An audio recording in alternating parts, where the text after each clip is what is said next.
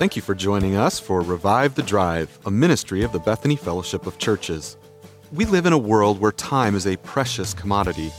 One of the avenues for reviving our souls is the necessary commute to and from the many places our schedules take us. As the wheels of the car begin to turn, join our panel and set the wheels of your mind in motion as you consider the significance and impact of theology on everyday life. Let's listen in as our pastors talk theology. Thank you for joining us at Revive the Drive. I'm here with Pastor Art and Pastor Daniel, and we're talking about the 10 Commandments today, and we're going to be looking at the first 2 commandments, maybe just to read them to us together. The Lord God spoke all these words, saying, I am the Lord your God who brought you out of the land of Egypt, out of the house of bondage. And then he says, you shall have no other gods before me.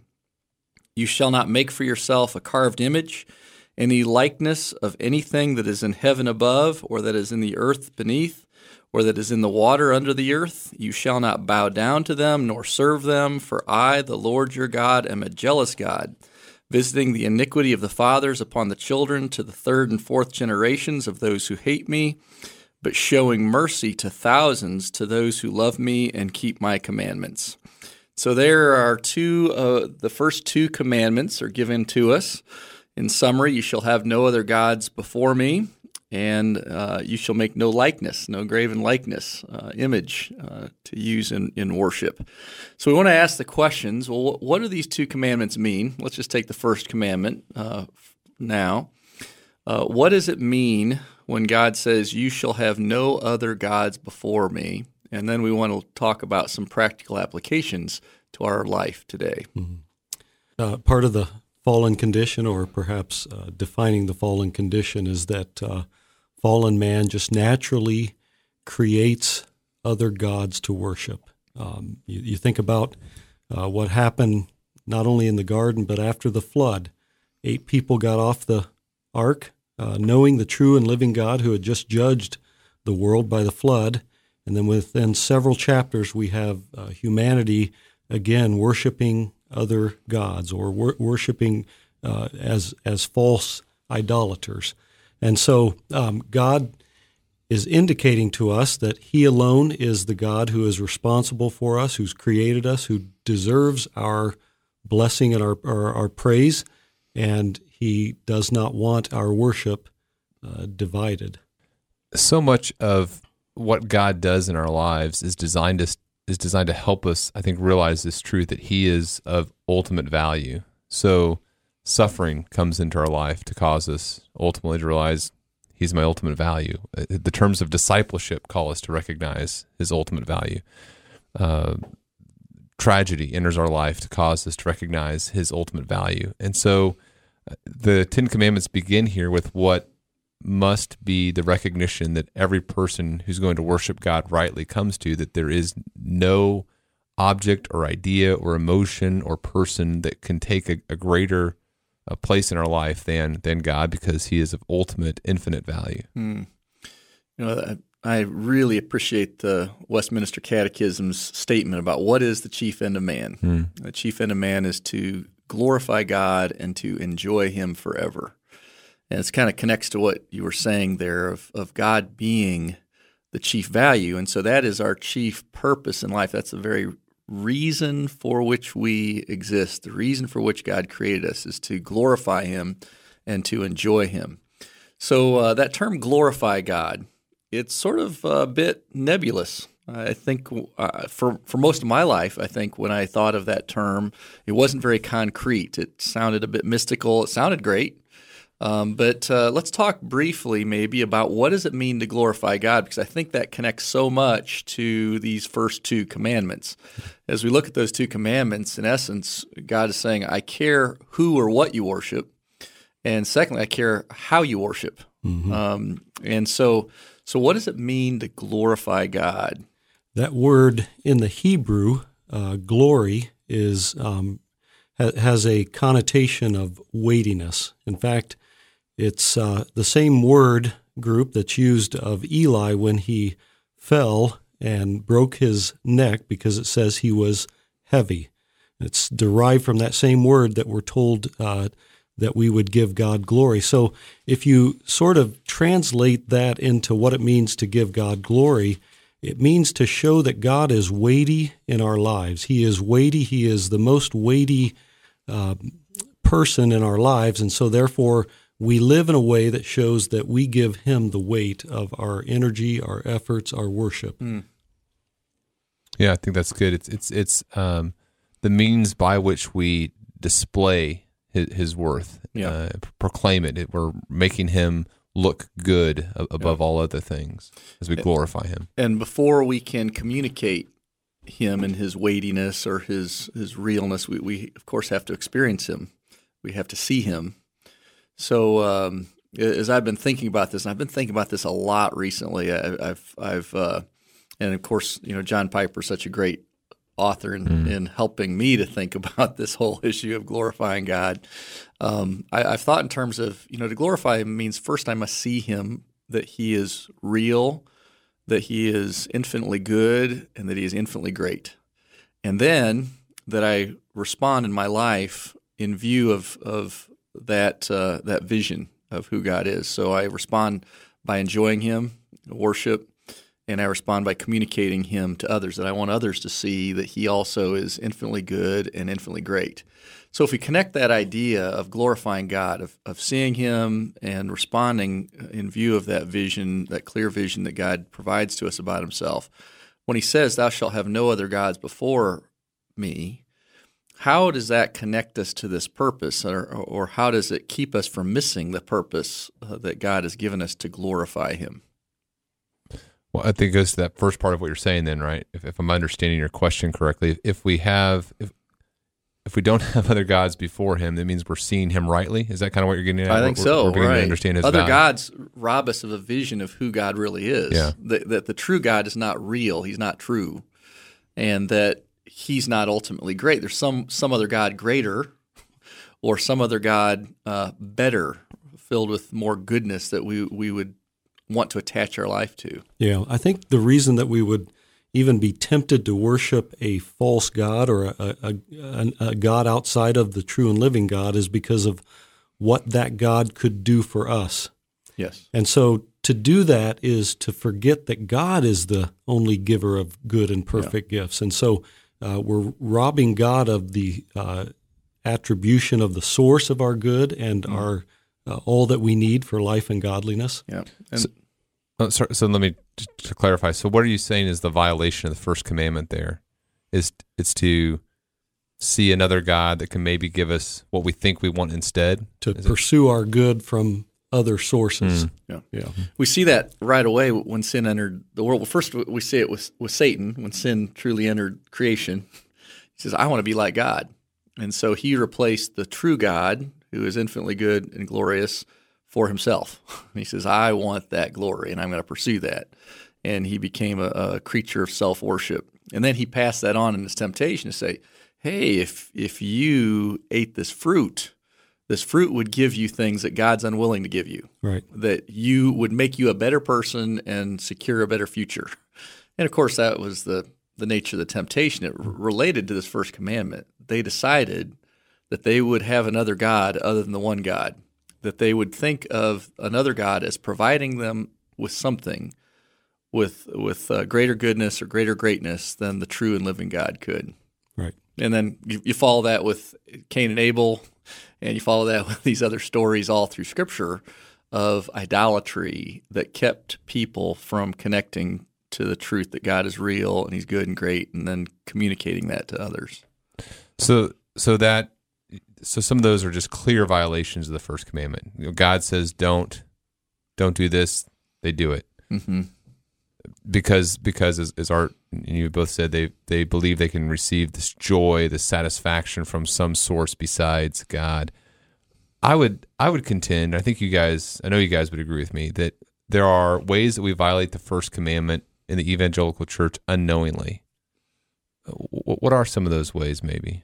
Yeah, that's a great question, and I think as those who are listening in, to really consider this for our own personal lives, because this is not sort of a exercise in theory Right. Each one of us. And I think, Art, you started off with your first comment of that we are constantly creating idols for ourselves to move toward.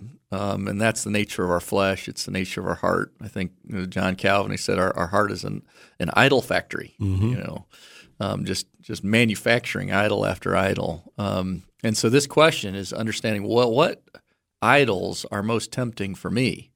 Because what's interesting is you can see how other people's idols, they look foolish. It looks foolish that Adam and Eve would want a piece of fruit.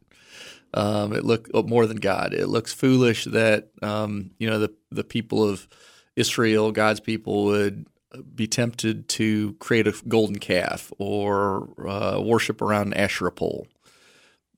But other false gods that others enjoy often seem foolish to us. But there are false gods that are very alluring to each one of us. Mm-hmm. So you're kind of getting into the second. Help us understand a little bit the distinction between the first commandment and the second, because now we're kind of talking more about the second commandment, right? Yes, and maybe the golden calf. There's some question about whether they were really wanting to worship Yahweh through that golden calf, which would have been a wrong methodology. That God cares how we worship, or whether or not they were actually setting up and establishing another God, which ultimately separate. Whenever you begin to redefine God, even if you it twists who God is. Those are the two very related commandments. That's exactly right. You can't hardly separate them very easily, but yes. So in the first commandment, as we've talked about the violation of it, I think even as we think about what's going to determine why our motivation for why we do what we do and what our purpose in life is, you mentioned the Westminster Confession of Faith. I think one of the ways that the church today sometimes violates this first commandment is we become very man-centered, not only in our worship, but in our methodology, where we say, okay, the end of what we are trying to accomplish here is about something else besides who God is in His character, which I think is a violation of the first commandment. Yeah, absolutely, and it goes to comments that we often may find ourselves saying after worship service, like that those songs really made me feel really great, or my spirit uplifted, or as opposed to, well, those songs really revealed that God is real and He's great and He's good. And so right away there's a subtle shift of who are we trying to please in the midst of our worship? Are we looking for self-worship or truly the glory of God in all of this? Right.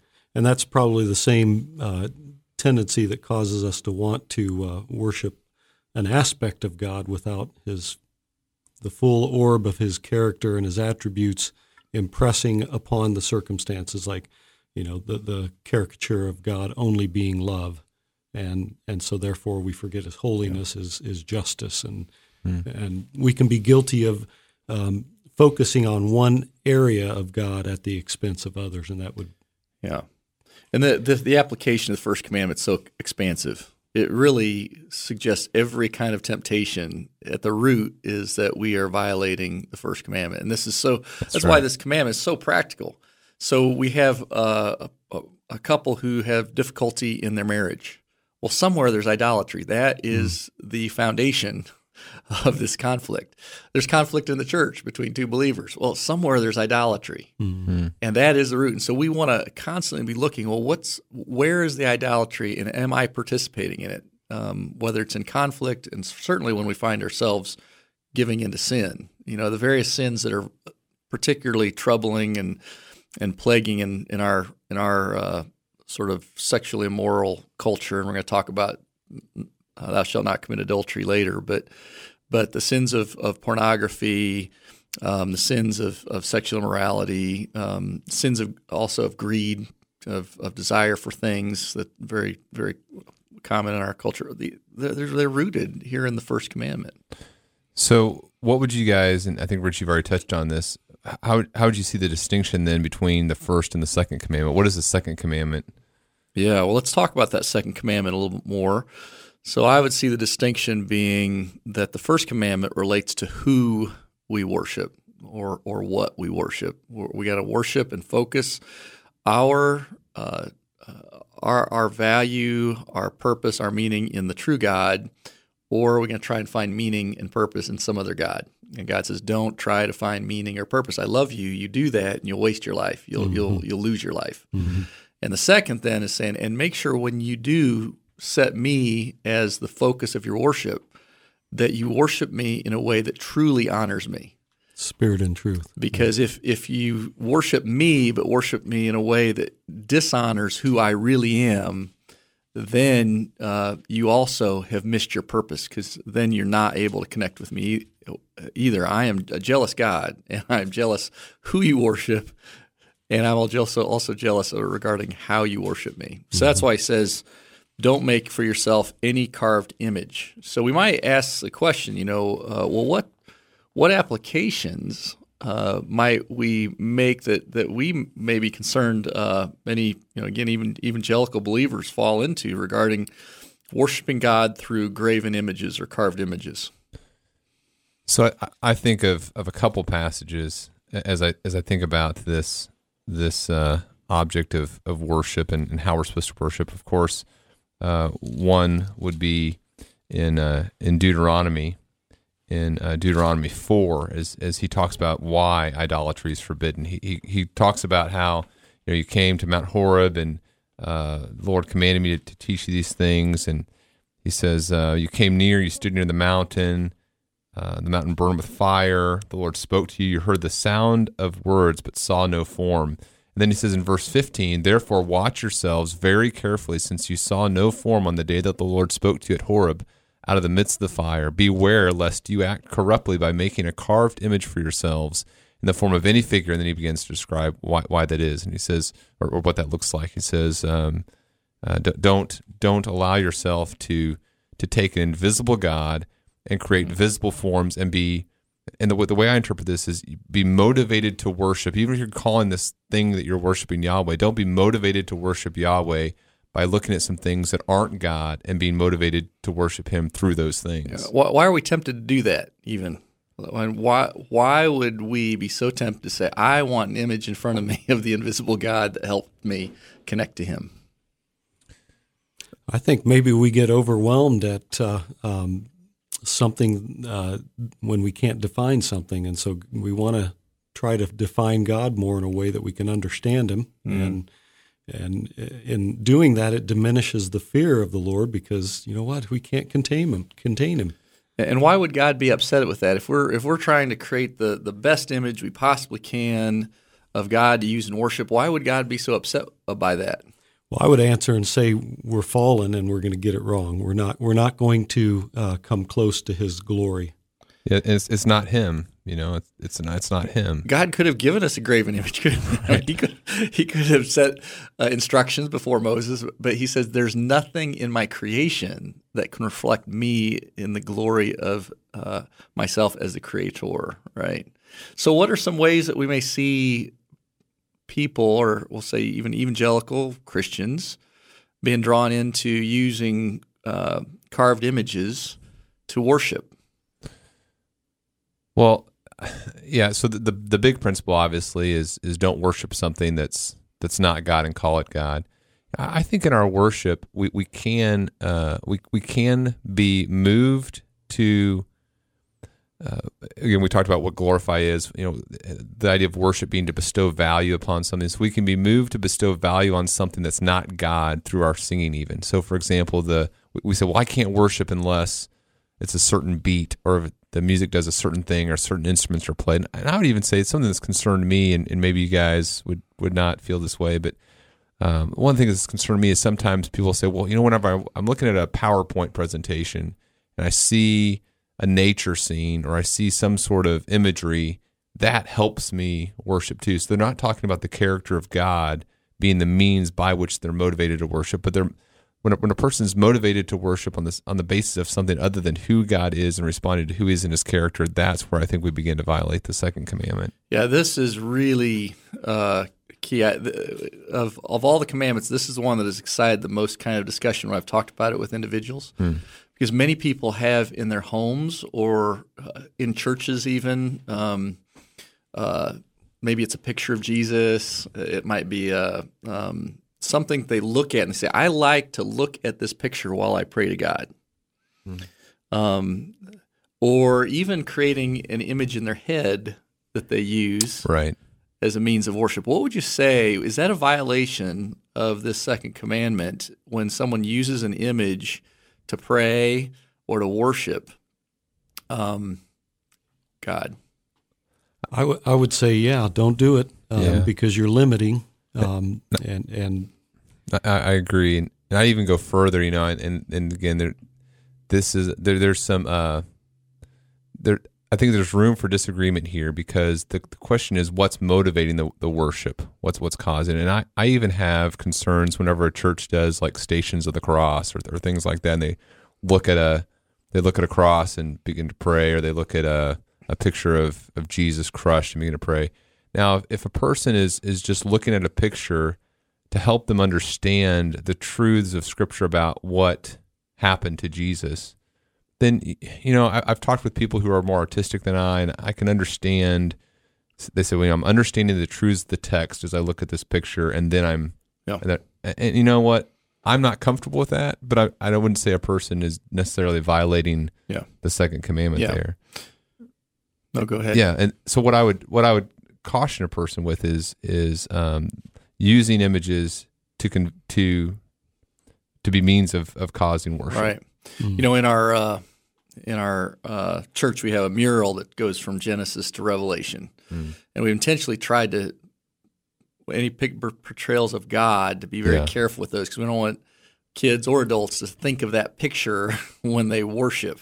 It's very instructional, and God gives us images about Himself, like in Revelation, describe His power, for instance, or and yet no visual wisdom. Representations in terms of a picture. Right. We don't have a picture Bible. That's exactly right. And so I think that there's a difference between a picture that teaches and a picture that is used to worship or pray as a medium. Somehow this picture is a medium.